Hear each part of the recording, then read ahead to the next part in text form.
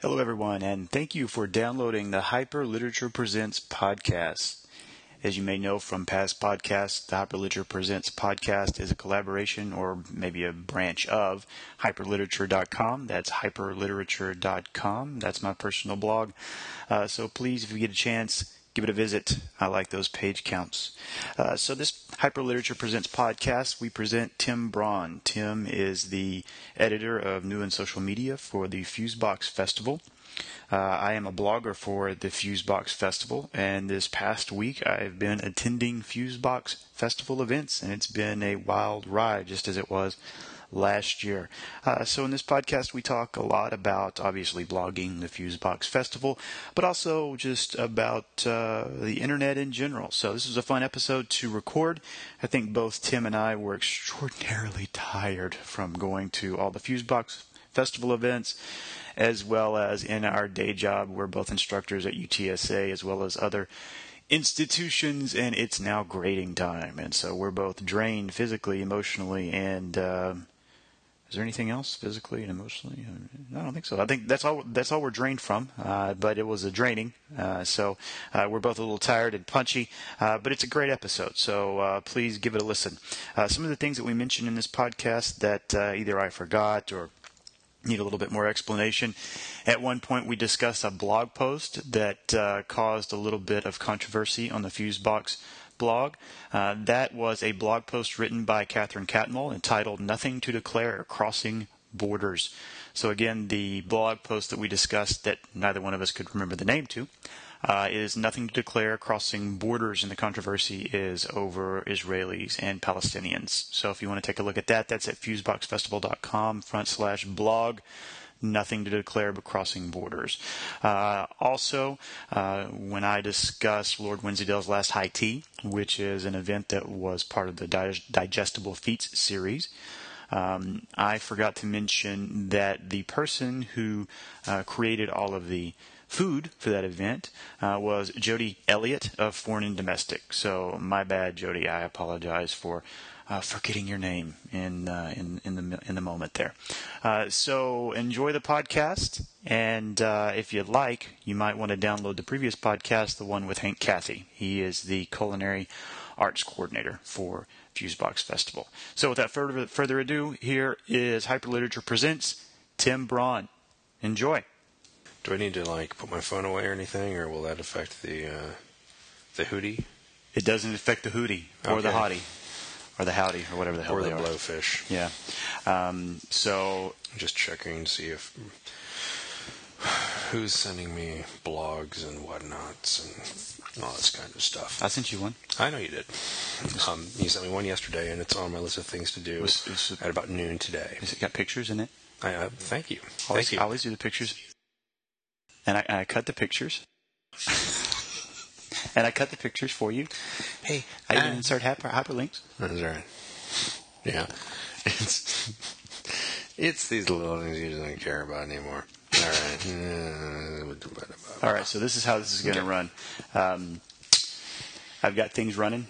We're recording. So why don't you tell us who you are, Tim? I know who you are, but people listening may not. So tell me who you are. I'm Tim Braun, and I'm here today because I am the editor-in-chief of New and Social Media for the Fusebox Festival in Austin, Texas. Is that what you wanted? That's what I wanted. That's absolutely what I wanted. Excellent. So you're the editor of the social media, but you're also one of the bloggers too. So you perform in several capacities, I guess is the best way to put it. Yeah. I was brought on to Fusebox, I believe it was 4 or 5 years ago now, as we started to do not only arts blogging, but also more food blogging in particular. And I think it was the first year of Digestible Feats when I was still blogging for Anthony Bourdain's show with the Travel Channel. And I think Ron Berry, the artistic director, wanted me to focus more on things like homegrown events and also events with Graham Reynolds making songs that worked with drinks and desserts and stuff like that. And then at the end of, I believe it was the 2010 festival, I think, or 2011 festival, we realized that our Facebook presence was very poor, and that is we had a Facebook page, but we weren't really doing anything with it. Yeah, just sat there. We had a Twitter feed and just kind of sat there. And a lot of my research, as you know, and Mark knows this because Mark and I teach together, a lot of my research has to do with social media right now and how it's, in my opinion, a new platform, as blogging is something of a new platform from a standpoint of it's not exactly journalism and it's not exactly advertisement. I think we're kind of leading into something new. And so what I do for Fusebox is this. I take the bloggers, I organize them, and I try to put together a diverse group of rapscallions that each kind of have a expertise in one or two different things. It's almost like building a team in a weird way. And some people who have been with us for a long time and some new people as well. And they send me the blogs, and I don't just edit them, which I do a very poor job of, by the way. Things like spell check, and you're trying to jam something out really fast, and so there's a missing word here, or you use the wrong there, just some very human things. Or maybe you switch from a passive voice to stuff like that, and I just try to do little snips and cuts and all these kinds of things. Yeah. But more importantly, before I got on as the editor-in-chief of Doing Social Media, all the bloggers have their own post codes, and that is they could post their blog whenever they felt like it. The problem is that we wouldn't have a blog for 48 hours, and then we'd have 7 blogs in like an hour. And the idea is to space this out a little more and to do with a little more timing. And then we'll post things to Facebook and Twitter with hashtags and to try to keep, as opposed to, I call it like sort of like running a marathon as opposed to a sprint. Yeah. Try to keep a constant, steady presence that isn't too overwhelming. And then this year, as we've begun to dive more and more into social media, I'm hoping. And by we, are you talking about the actual performers in the festival, or the bloggers, or what are you talking about? This is the interest of the festival itself. This is kind of where my job gets to be a little more interesting now, is that it's gone from a blogging team, which is what I used to refer to now a social media team. We've got a guy named Justin who's on the team now, and we're slowly growing this on how we're trying to use social media to not only create conversations and awareness, but also communication, and trying to create this horizontal style conversation. We also work with a couple of other blogs. I'm working right now with CultureBot, who we've worked with many times, and CultureBot, which is a New York-based arts blog, primarily art and culture blog. We've been doing some embed and splicing blogs with them, and this year we also worked with the British Arts Council, which was actually shockingly stressful for me. And the major reason why is that I had worked on this piece a couple of days ago regarding For the Forest Fringe, and the English grammar and style is slightly different, but it's different enough to be a little bit hair-raising when you're trying to communicate on their, to their audience. So it's almost the difference between like Italian food and Greek food. There's some similarities, but at the same time, and kind of in the same region, but not quite the same, is it? So that was kind of fun. And this is definitely a non sequitur, but I don't know about you. Whenever I'm reading student essays, if I see inverted commas or color spelled COLOOUR, that means you've plagiarized the fucking paper, because no one in America does that. That's correct. That is an immediate red flag. Ooh, let's run this through turnitin.com. Well, the thing that luckily I just had to go back to my old theater roots from 20 years ago, because they spell theater THET. R-E. Yeah, and as opposed to E-R. So that's a small thing that I need to just think about. So, I caught myself doing that more than once. So it is kind of funny. But one of the things I wanted to ask you about was that kind of the role of the blogger for the Fusebox Festival. But this is something that I struggle with, and one of the reasons I wanted to have you to talk about is because you and I both have been doing blogging since since Blogger was still owned by Blogger, I think.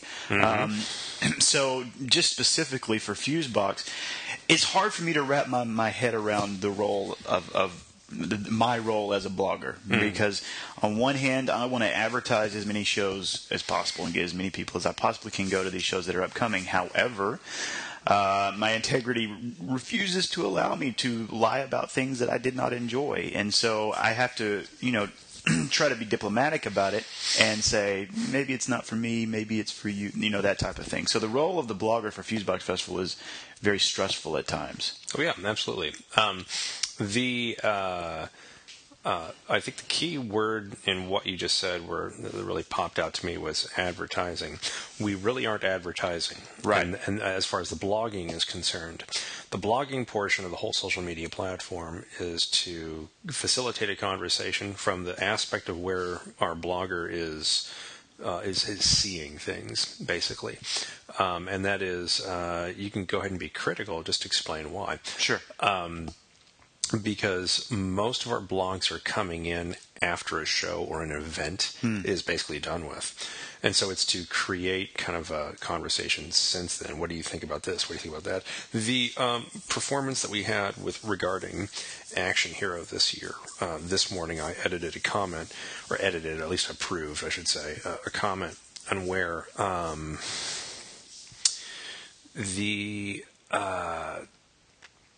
someone found it to be a very sexist piece. And so we want to continue that. We want to continue, well, why? Why do you think this? How do you view these kinds of things? Yeah. A really good example, too, is we also have a piece that was here that had a lot to do with the Middle East. And there was someone who took great offense. I saw that. Yeah. About the Palestinians and the Israelis. Yeah. That's right. Yeah, I saw that. And that's, again, something that we're just trying to do. For the people who haven't seen that blog, which post is that on? That one's on Kathy Catmull's post on... I can see the picture in my head right now, and I can't remember what it's called. Oh, no. It's part of the Forest Fringe. It's no plans. No.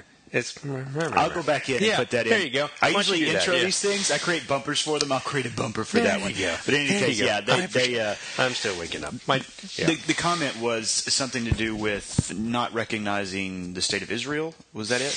Yeah, and I actually found it to be an interesting comment because I thought I could potentially fire back by saying, however, these ladies are looking at it through their eyes, and the way we view world history over on this side of the planet is a little bit different than the way people view world history over on the other side of the planet. Yeah. Saying, hey, you came along and your nation is only 65 years old. Right. To put this into context, I believe that Robert Redford is older than the state of Israel. Right. So now we're not giving I'm not giving a mean comment about Israel. I'm just saying that some people are, of course, still an area of the world that's have a lot of history. Well, maybe still adjusting to having Israel there is a polite way for me to say it. Absolutely. And I think that the important thing for me, and this is something that luckily enough we can fall back on our teachery heels, is that in the classroom you have a hard time, or at least I have a hard time, trying to get students to explain or justify whatever comment they've made. So, and that's a really broad way to say, back up your claim. And I think in the blog world you have that same problem, because a lot of times people will go to a blog, they'll find something they disagree with, and they say, I don't agree with this, fuck it, we're enemies. And then they leave, and they never come back. But that's not the purpose, or at least that in my head, that's not the purpose of the Fusebox blog. It's to create conversations about the pieces. And so trying to encourage those comments to, well, let's explore that a little bit more. What do you mean by that? Yeah. And really tease that out. Provide some justification for what you have said, and let's start an actual conversation. Fusebox is all about, what's happening now, too. We aren't... what do we mean by now is some very contemporary, art and contemporary stuff regarding technology and food and all these kinds of things. What's happening now, and so having that, continuing that conversation sometimes is a little sloppy. Sure. Sometimes we see some stuff that's, for lack of a better term, work in progress. We have a division called the Machine Shop, and I saw some pretty rough pieces this year. I saw some great ones too, but I saw some ones that I thought were really rough. Well, I would think that And just the being comment section is there to help. Well, where are we going with this? Sure. I was a little bit surprised. I was just talking with someone about this. A show that I really liked was called The Future Show, and it was just a woman who's at a I've heard several people table. talk about this. Yeah. And it's very meta, and that is that it's very aware of itself. It's very aware it's in the theater. It's talking about itself as things are happening, and I actually loved it because, as far as theater, and I consistently come back to theater with Fusebox because that's how it started. Yeah. That's its bones, for lack of a better term. The thing that I consistently come back to with that one is, where is theater in this world today? Because, especially in the United States, it's not a tradition like it is in Europe.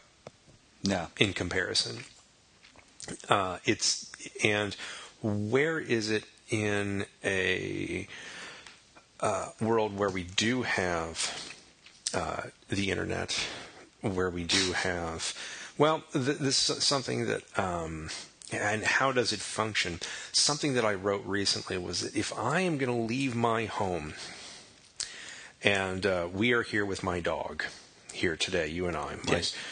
in doing this podcast, if I'm going to leave my dog, and if I'm going to leave my home, I think there needs to be something very specific, very interesting about that performance. And maybe what I mean interesting also is that an experience that I cannot have at home with the internet or with my TV or something along those lines.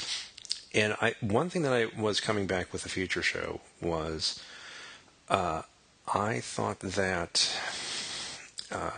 it's very aware of itself, and this idea that we're going into a space to see somebody pretend to be something they are not, but we know they are pretending to be something they are not. And what does that say about us, and how does it reflect back upon us? Right. And that's what I found to be really interesting. Other people didn't like it as much. Yeah.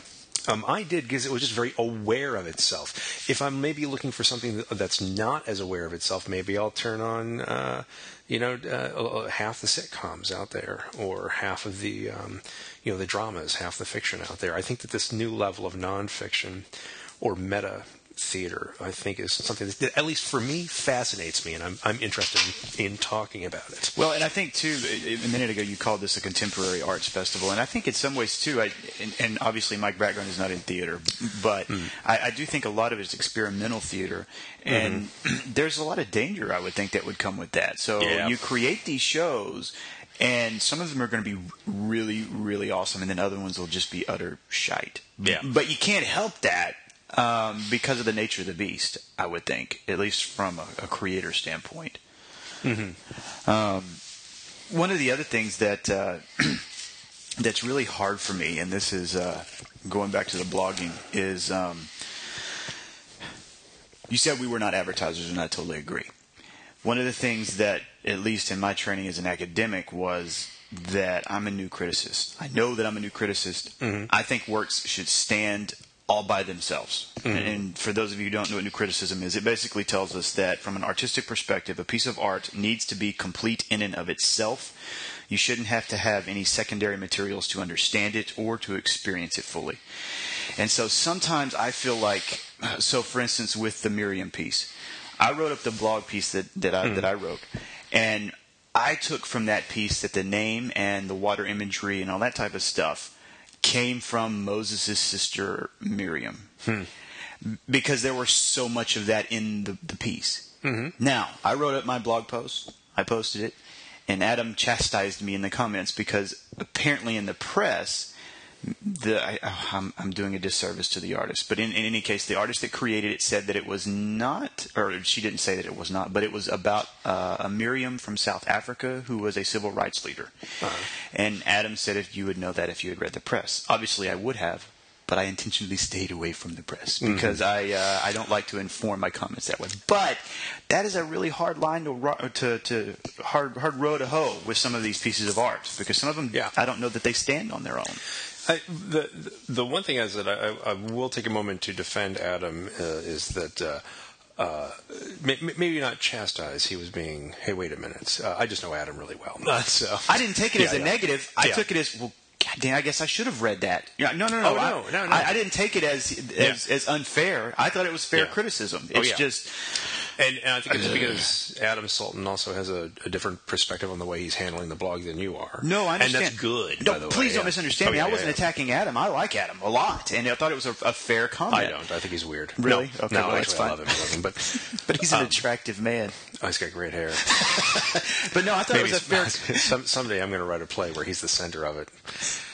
Anyway, stand in line, my friend. I was going to say, this podcast has all of a sudden cannot stand by itself. It can't. No, because you have to know Adam. Yeah, you got to know Adam, and you had to see his show, Adam Sultan. That's right. Which was written by Steve Moore and Zeb Wells. I actually, though, I agree with you on the new criticism. A really good example of this, and trying to make this a more universal podcast quickly, is that my mom loved the movie The Avengers, and she has never read an Avengers comic book. That is a movie, in my opinion, and it was a smashing of all these other movies. You didn't really have to see any of the Iron Man films or the Hulk movie, or Thor to really be in it and understand and enjoy. Yeah, you should have. But to be in it, to understand what's going on, and to understand this. So that I think that is definitely a fair idea. I think with Adam though, because he's also been following. He does his research. Sure. Some pieces also become more specific as well. Yeah. So, I just thought it was an interesting situation that I found myself in, and I've thought about it probably way more than I should have, especially now that I've been writing up additional pieces. Like, well, crap, should I change my writing style, how I investigate pieces? Because maybe I should. It's just hard for me to wrap my head around. And I guess, and again, I wanted to talk to you about two things: the Fusebox Festival, obviously, but then blogging in general. Earlier, you said that you thought blogging was going through kind of a change, or maybe not found its place. When we started, or at least when I started, it was all vanity blogging. That's all that it was. Or at least I felt like a lot of people created blogs because, hey, here I am. And then Twitter came along and Facebook came along, and it was way easier to use those to advertise yourself. Yeah. The thing about blogging is that, and why blogging and social media go hand in hand right now, is that when you're bringing up advertising for like the festivals and stuff like that, that's where I begin to scratch my head as exactly to what social media is used for. Is it to design a conversation? Is it to advertise? The blog, of course, as I said, is designed to facilitate the conversation or continue the conversation. With blogging now, just as a whole, outside of this festival, sure, what I'm beginning to look at is that it did start off as something of sort of a vanity project for a lot of people. However, more and more as we're beginning to see newspapers disappear, or newspapers are now conglomerated and they are owned by about 5 dudes. The Koch brothers are looking to buy the Chicago Tribune. Yeah, I saw that. From Fox, or News Corp, I mean. And more and more, we use this term horizontalism, which can lead to many good things, but there's no accountability on a blog. You can go from op-ed to full-blown journalism quite easily on a blog. The good news is that it's sort of like the Wild West. It's kind of messy and weird and all these kinds of things. The bad news is there's just no law out there, and there's no really strong direction, and I think you need to find out which blogs work for you, which can also be dangerous, but which blogs seem to function and seem to work really well. I received criticism because I also write for the Huffington Post, and I wrote a piece about introducing the Fusebox Festival for the Huffington Post. And someone fired back and said, well, does Huffington Post know that you work for Fusebox? And I was a little bit surprised. I'm like, it's just the Huffington Post. They'll dump anything on there. I can sit there. I mean, for God's sakes, a year ago, well, what was kind of funny was about a year and a half ago, And we're going to see how much attention this podcast can possibly get on what I'm about to say. There's a guy named Yasser Ali who wrote a piece called Ladies, You're Not Crazy Like Men Are Gaslighting You. And Right. it really made the rounds in social media, and all these women just loved it. And if you just read it, you really don't need to be an academic to read it and know this guy's not only full of garbage, he has absolutely no evidence. All of his examples start off with, I have a friend. He also has, I know a guy. I know a guy. Some people say this is freshman writing, stuff like that. And some then, have said, yeah, and then he takes this incredibly specific and rare version of a psychological disorder called gaslighting, and he applies it to men as a whole. And then at the very end he says, but ladies, you can read more in my new book, which you can get it, and I'm like, oh, what a douchebag. I can't believe people are actually falling for this guy. And it was on Huffington Post, so it looked very official. The fact is that I can be blunt. I can dump, as long as you don't threaten anybody on Huffington Post, they'll literally post anything because they're not paying you. The contents, they just want constant content. Right. So that's my favorite part about HuffPost, where they had that huge feminist section, and then in the entertainment section, half of the posts are, look how shitty Maria Shriver looks without makeup. Yeah, it's just unbelievable sometimes. And the thing is that so it is like the Wild West. Now, with that said, are there some really good and interesting things on HuffPo? Actually, yeah. Feinstein's columns are really good. Yeah. I'm always impressed by what he has to say. And it is actually a place where Patton Oswalt occasionally goes to dump something on there. And when Patton's on top of it, usually not just from a comedy standpoint, from like a social criticism standpoint, he can be really on top of it. I think the Pulitzer Prizes were announced, was it last week or 2 weeks ago now? 2 weeks ago now, yeah. Yeah, it was the same day as the Boston bombing. Right. I remember. It was terrible. But I thought that the Pulitzer Prize really blew it as far as journalism is concerned this year. And being a graduate of Columbia University, and I take a great deal of pride that my alma mater gives out the Pulitzer Prize. I looked at it. It is so old and so stodgy and has no idea what's going on. Yeah. And I was stunned to see, not stunned, but just disappointed to see that they did not recognize that maybe some of the best journalism, flat-out journalism, was done on a blog by a group called Deadspin, which is the sports wing of Gawker. Right. And they were the ones who not only broke the Manti Te'o story, in which his girlfriend was a fake, and she didn't die because she didn't exist. Right. They not only broke the story, they did some of the best investigative journalism out there that Sports Illustrated didn't get, that the New York Times didn't get. They did all this stuff, and they did it in a very compact period of time, and they ran with it. Another really good example of this, too, is Mother Jones, which is, I know that they're technically a magazine, but they're primarily a blog now. Right. And they are the ones that really took the information of Mitt Romney and the 47. Yep, that's right.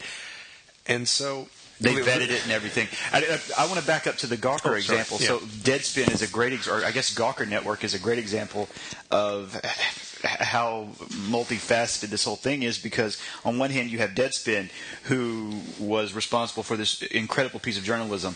They're owned by the Gawker Network. Gawker Network also owns Engadget, Lifehacker, Quadaku, Jezebel. And Jezebel. I mean, Engadget has published some of the most unethical, poorly researched pieces of shit journalism that I've ever seen. And so on one hand you have Deadspin, who does this really great thing that's owned by the same company, and then you have Engadget, who just basically runs through the gutter to get stories. So it's I think that, the thing is that with this horizontalism it's the hot word we're using as far as just the world as a whole is concerned. With this horizontalism that we're looking at, is that the good news is that you can go and you can get the opinion that you want to see. Confirmation bias. The confirmation bias. The bad news is that you can fall into these very segregated holes, or Right. these very cliquish holes, and not get a broader perspective. Another really good example of this is that right now, if you jump onto your Facebook and type in "I did not," you will immediately get the page for "I did not vote for Obama."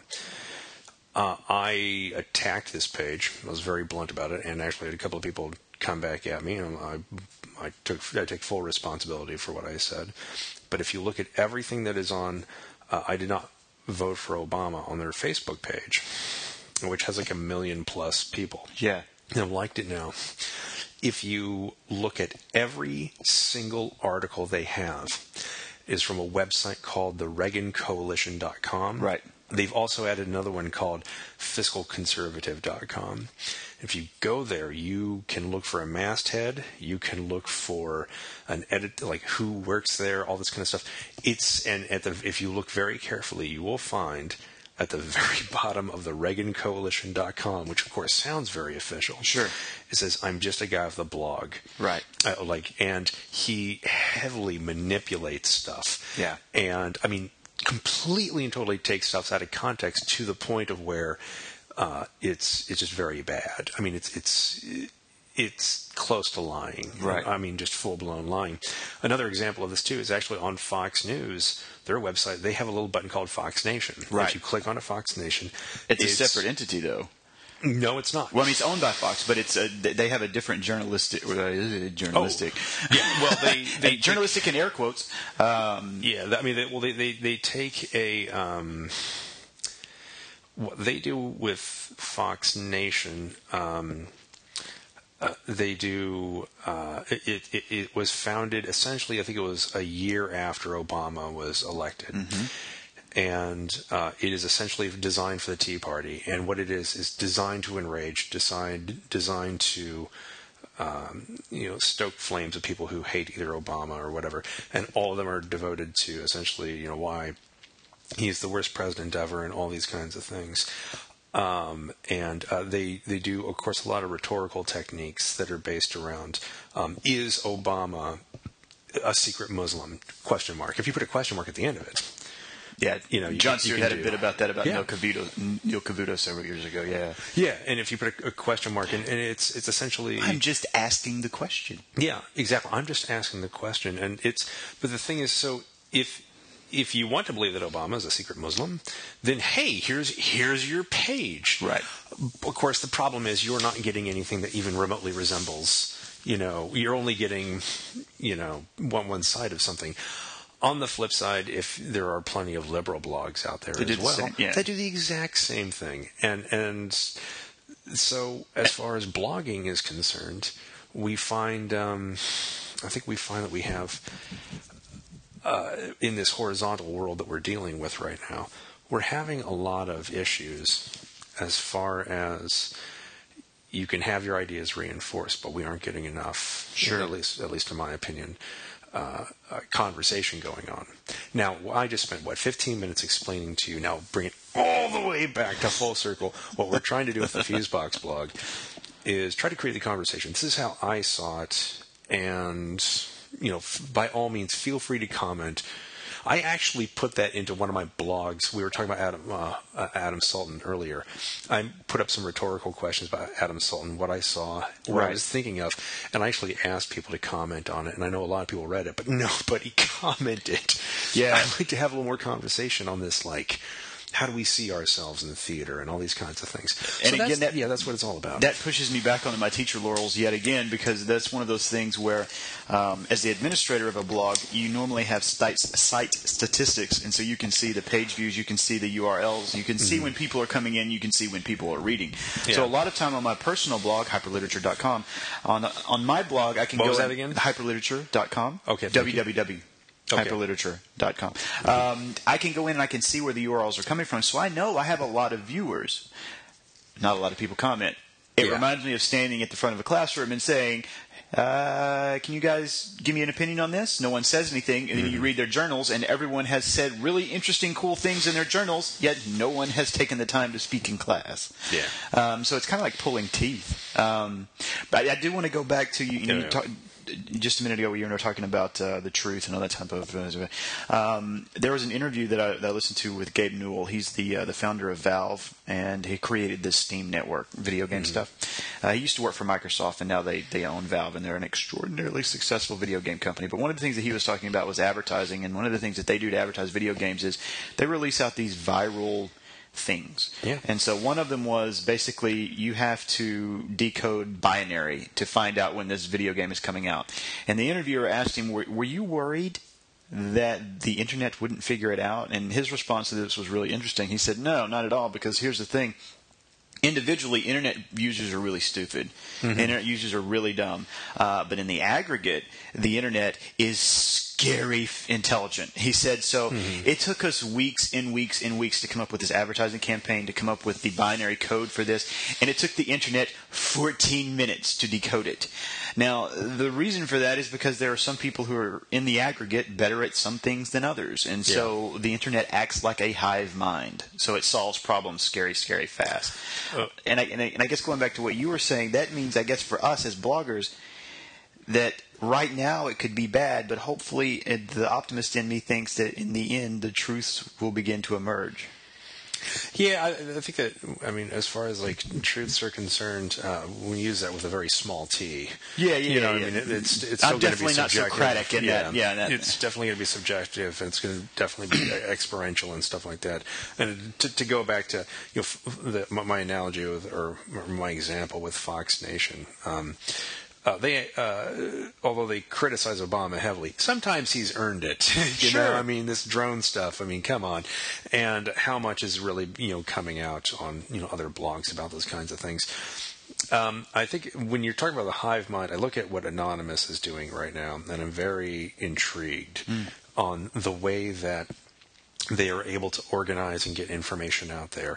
How accurate it is usually. Well, it takes a little bit of time for that to work out.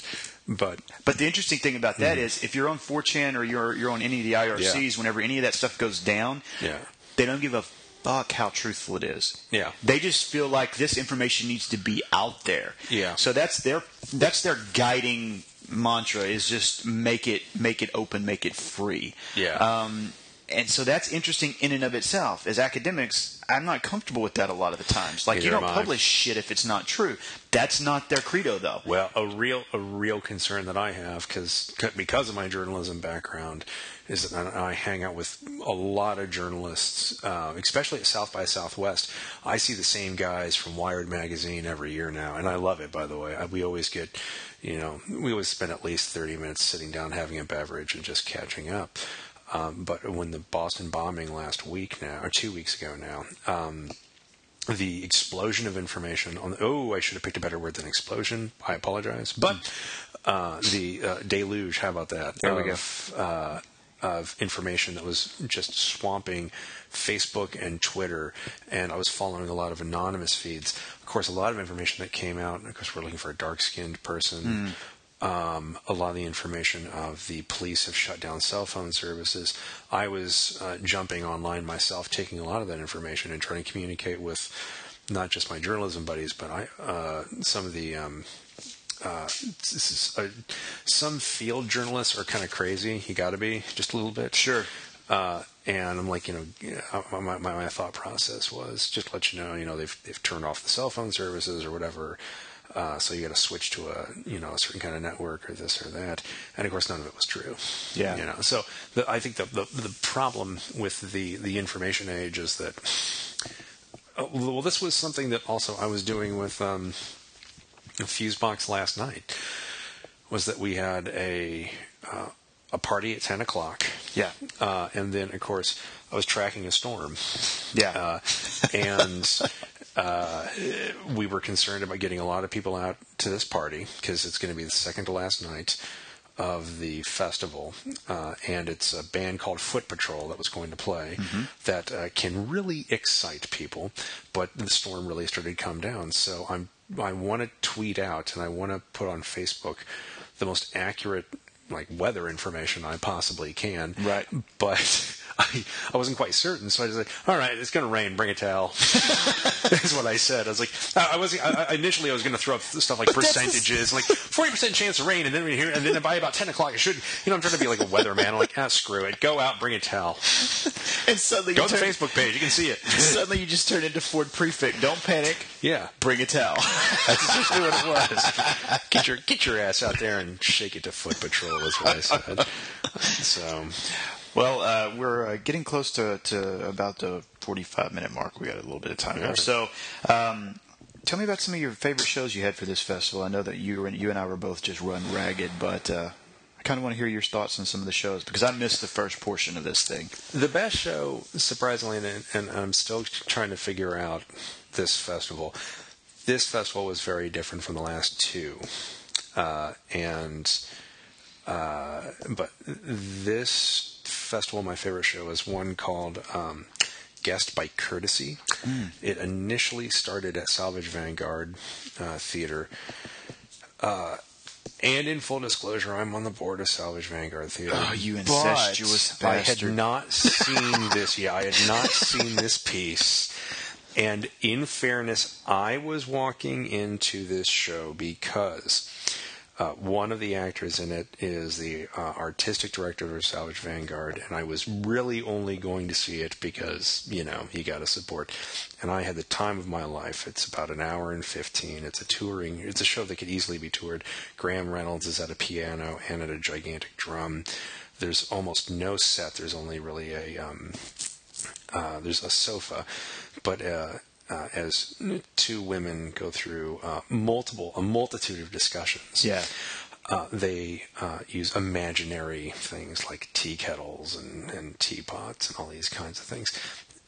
And it's very stylized, but very human. The pieces I like the most with these experimental pieces. Yeah. At the core of it, there is a very human story. And all the stylization is, for lack of a better term, window dressing. They just make it awesome. Right. Now, window dressing may not be the best word or term for it.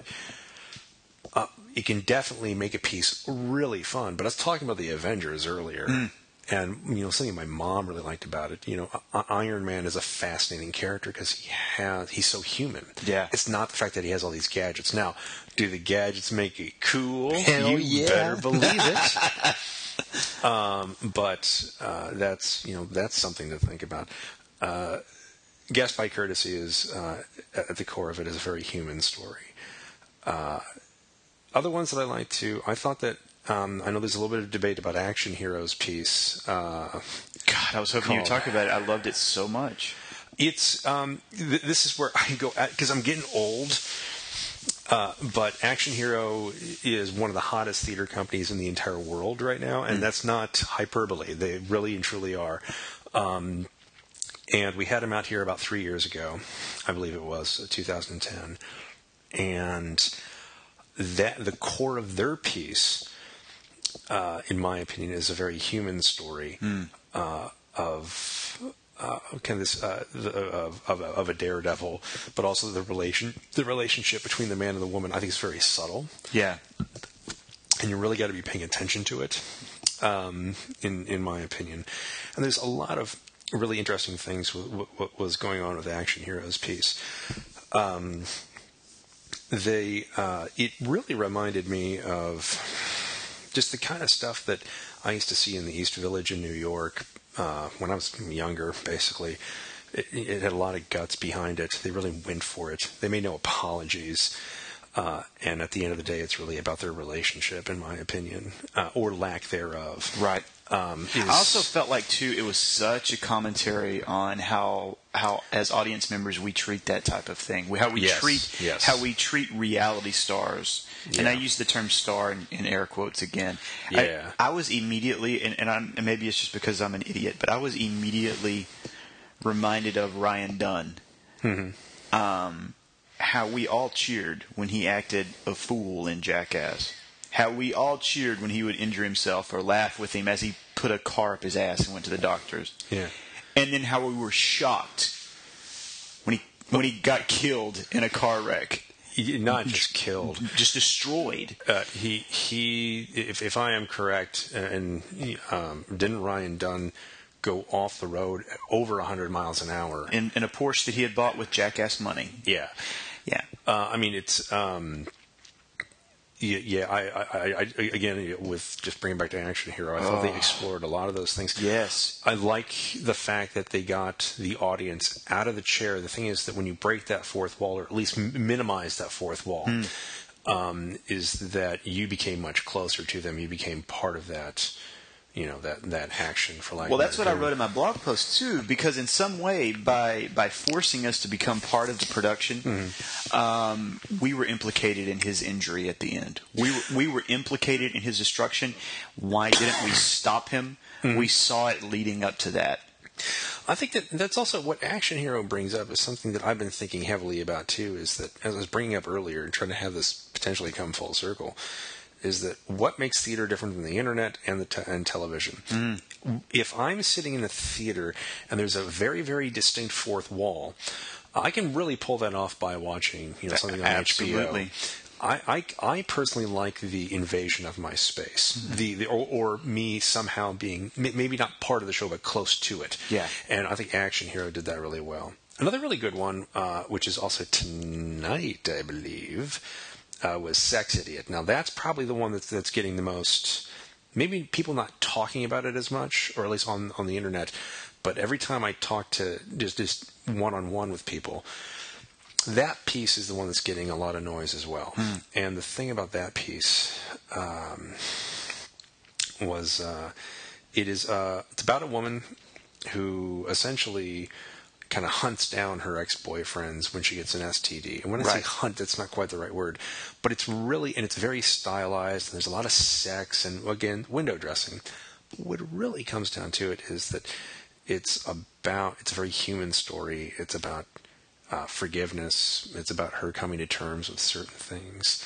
I really liked it a lot. That was a really, really touching story. And still very body. And I don't want to ruin it, because we've got one more show left. I don't want to ruin it. It's just like an amazing piece. I'll post this on Tuesday, so you don't have to worry about ruining anything. All right. I had talked to some other people who had seen it, and everyone has really enjoyed that show. And again, there's no apology to it. There's no, in the sense of, you're going to leave your home, I'm going to leave my dog, and we're going to have a solid hour of not just a really interesting story, but she really goes for it. At one point in time, she gives scissors to audience members and asks them to remove hair for her next song that she's going to do. Oh no! Yeah, and I had heard someone talk about this portion. Yes. Yeah, that's okay. And it's just it is not hair on her head. No, no. And it was, but I really like the guts behind it. And I think that's, I think that. This is also the pieces that I've been bringing up so far. The Guest by Courtesy piece is grown here in Austin. And the other two pieces are from England. And I think often, a lot of times, American artists use theater or view theater as sort of like a minor league or a springboard to getting that movie role or something like that. In England, it's not that way, or at least not as much. And in Austin, it's not that way, and it's not as much, in my opinion. And I think that's actually a testament to the strength of the three pieces that I just brought up. Sure. Is that those pieces were designed for the theater. It's designed for you to leave your dog, leave your home, and say, come here and have an experience. And experience this. And it was an experience that you're not going to get watching it on Amazon Prime. And to add to that, as far as experience is concerned, oh my God, man! Lord Wensleydale's last high tea was such a riot, Tim. It was a phenomenal time. It was, I really missed out. Really missed out. I heard, and I've seen so many pictures on the internet, and the thing about the pictures is that they look interesting, but I know fully well that the interesting look is simply not, compared to, how awesome it probably was. And I wrote about this in my blog post. So Lord Wensleydale's last high tea took place at I'm going to mispronounce it, so you have to help me. Umlauf Garden Theater? Yep. Okay, so Umlauf Garden Theater. And the performance was of a Lord's last high tea. So he'd been holding these high teas for 50 years, and this is the last one. And why it's the last one is revealed throughout the performance. But the interesting thing is there were improvisational actors at every table. And Jody, oh my goodness, from Foreign and Domestic. I can't remember her last name, but in any case, Jody from Foreign and Domestic created all of the courses. Oh, such phenomenal food and really great tea. But the performances, Foreign and Domestic. Dusty is unhappy. But the performances were just phenomenal. Such a good time. So yeah, you missed out on that one. And the digestible feats for me, just oh my God, just being able to meld food and drink just makes the experience so much better. Yeah, I think that's one thing that I think Fusebox. I mean, you can compare. There's festivals all over the place, but I think the one thing that really makes Fusebox unlike any other festival is the digestible feats stuff. I don't know of any festival that does what digestible feats is doing. I mean, it's a really really fun, unique thing that they're pulling off. So, yeah, and totally distracted by my dog barking right now. I know, it's okay. Trying to talk about food, Dusty. Come here. All right, fine. I think if I had one criticism of the digestible feats, and this is something that Hank and I discussed a little bit in the last podcast. And it's occurred to me at Lord Wensleydale's, I would love to see a digestible feats piece that can be as emotional as something like Watch Me Fall. Mm-hmm. And I don't know that I've seen that yet. As far as revealing kind of that human experience that Watch Me Fall did. Yeah. For the most part, digestible feats up to this point have been really fun. And I think that, but I want to, it's the masochist in me wants to see something that makes me sad. I agree. Or emotional. I think, and Hank can definitely talk, I think, at a better length at it than I could. My personal favorite digestible feats were just, it was more like an evening of curiosity. How can we take this, for instance, we had one at Pheno a couple of years ago where it was Graham Reynolds he built 3 songs based around a 3-course meal. Yes. And so he'd play them and then we'd eat, and then play them and then we'd eat. But one of my all-time favorites, one of my top 5 favorites, maybe just nights as a whole, was it was 3 years ago. We went out to Springdale Farm, and Butcher Bear, who is Butcher Bear, who is a local producer and musician and DJ who dresses up in a gigantic, kind of scary bear outfit. Oh yeah, I remember that. Yeah, we had Sonia cooked us suckling pig and a whole bunch of just really tasty things from all over the farm. And what Butcher Bear did is he walked around and he recorded us eating, and then he created this kind of soundscape, right, as kind of just around us at the farm. And that was there was really no story behind it. We were just having a really good time. I'm curious to see where Hank is going to go with digestible feats. I think the closest that I saw, and Hank and I talked about this, the closest I saw to what I was just talking about was the Sweet Betrayal from last year's, where it was kind of the combination between the food and that type of thing, where it started to move from being, hey, this is a lot of fun. This is a fun experience, more into this is a human emotion type thing. That was the closest one I've seen so far. I would like to see something like Lord Wensleydale's Last High Tea, that it's that elaborate of a performance with food and drink where it can really do that. And I don't know that we've seen that yet. It'd be interesting to see what he does next year. I know. We're going to have to. What's his game plan? I'm going to get his ear. Yeah. All right, man. We're at the 50-minute mark. Anything you want to say before we wrap this up? No, just it's festival is almost done, and we're already working on 2014 and 2015. So check out the Fusebox blog. Absolutely. And our new trusty, tasty, lovely new website. Yes, it's fantastic. Oh my gosh, it's erotic almost. Oh my God. Fuseboxfestival.com. Yep. Go to the blog section and look up Mark Gifford, and then after you've done that, look at the other bloggers. And I mean, this is my podcast, man. I can control it. Yes. And like our Facebook page. Like the Facebook page, and follow us on Twitter. Yep. All right. Thanks, buddy. All right.